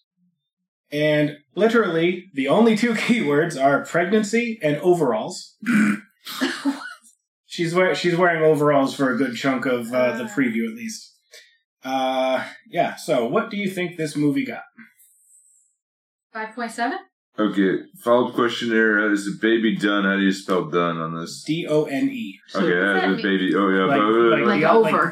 Yeah, I didn't think it was like Baby D-U-N or like the last name was D-U-N-N, Dunn or like- something. Yeah. No, it's done as Yeah, in, so I'm I'd done with say- this. Stick a fork in it or not? Yeah, stick a fork in it. I'm Yeah, done. I'd say 3.2. I don't think you want to stick a 3.2. fork in a Okay. baby. Depends on the baby. I'm gonna go like 5.5. 5.5? Alright. Kaz took this one. 6.0. Wow, it's Oh. higher than we both thought. Indeed. All right, yeah. Not by a ton, but it was higher. Alright, and the last one, Ivana Lynch, who Yeah. played Luna Lovegood. I forgot to write down the year for this one, but I'm pretty sure it's around the same time this movie came out. It's a movie called My Name is Emily. It's about a girl named Emily who runs away from home to try to rescue her father from a mental institution. I'm just gonna say a cult. Okay. Mental institution. So is it a kid's movie? Not really. It's Okay, kind of I a didn't think road trip sort of thing. Mhm. 1.2 thousand ratings. Keywords include Ireland, teen movie, and psychiatric hospital. Wasn't able to find any funny keywords this time. 7.9 on this. 7.9. Okay. 6.3? Okay. I was gonna say like 6.8. 6.8. Okay. And cinching it with 1 decimal point, because the 6.5 star rating gets Kaz the point Mhm. by literally 1 decimal point. So let's see. 1, 2, 6. Kaz So wins. this time. Oh my god, I never won this and I never Yeah. thought I would. Because Nick's got 1 point, Josh has 2. Yeah, I'm participating. Yay! I'm Why did it participating. sound- Hooray! It says Dr. Zoidberg. Yeah. Yay, I'm participating. Nice. I'm participating. The minute she got the 5 at the go, I'm like, we're fucked. Ah, damn it. Because there was only 6 questions. The worst part about it is you picked the number I was gonna pick. I was like, God damn it. I had to change my answer. Alright, so next week I'll put another one together. I think it'll be a teacher's edition. We'll go through a few of the movies, probably have Oh, something fuck. from McGonagall. Trelawney, McGonagall. Jeez, those are big actors. They too. got Bad Eye Moody. They'll be, Those are all Yeah. big. Brendan Gleeson, I'm probably Maggie gonna- Smith, Alan Rickman. Alan Rickman, Yeah. Alan and, fucking Rickman. Yeah. Wasn't Willow. McGonagall the Warwick Davis. Warwick Davis. of MacGyver? Oh, but I think so, yeah. the character of Slughorn that comes in next. I thought he said yeah. Slughorn. Well, Yeah. anyway. People try to claim he's the only good Slytherin. It's like, that implies he's good. Yeah. All right, y'all. So I guess we'll wrap this one up. Indeed. All right. So now we move on to the Half-Blood Prince. Mm-hmm. So be good, take care of yourself, but don't be too good now.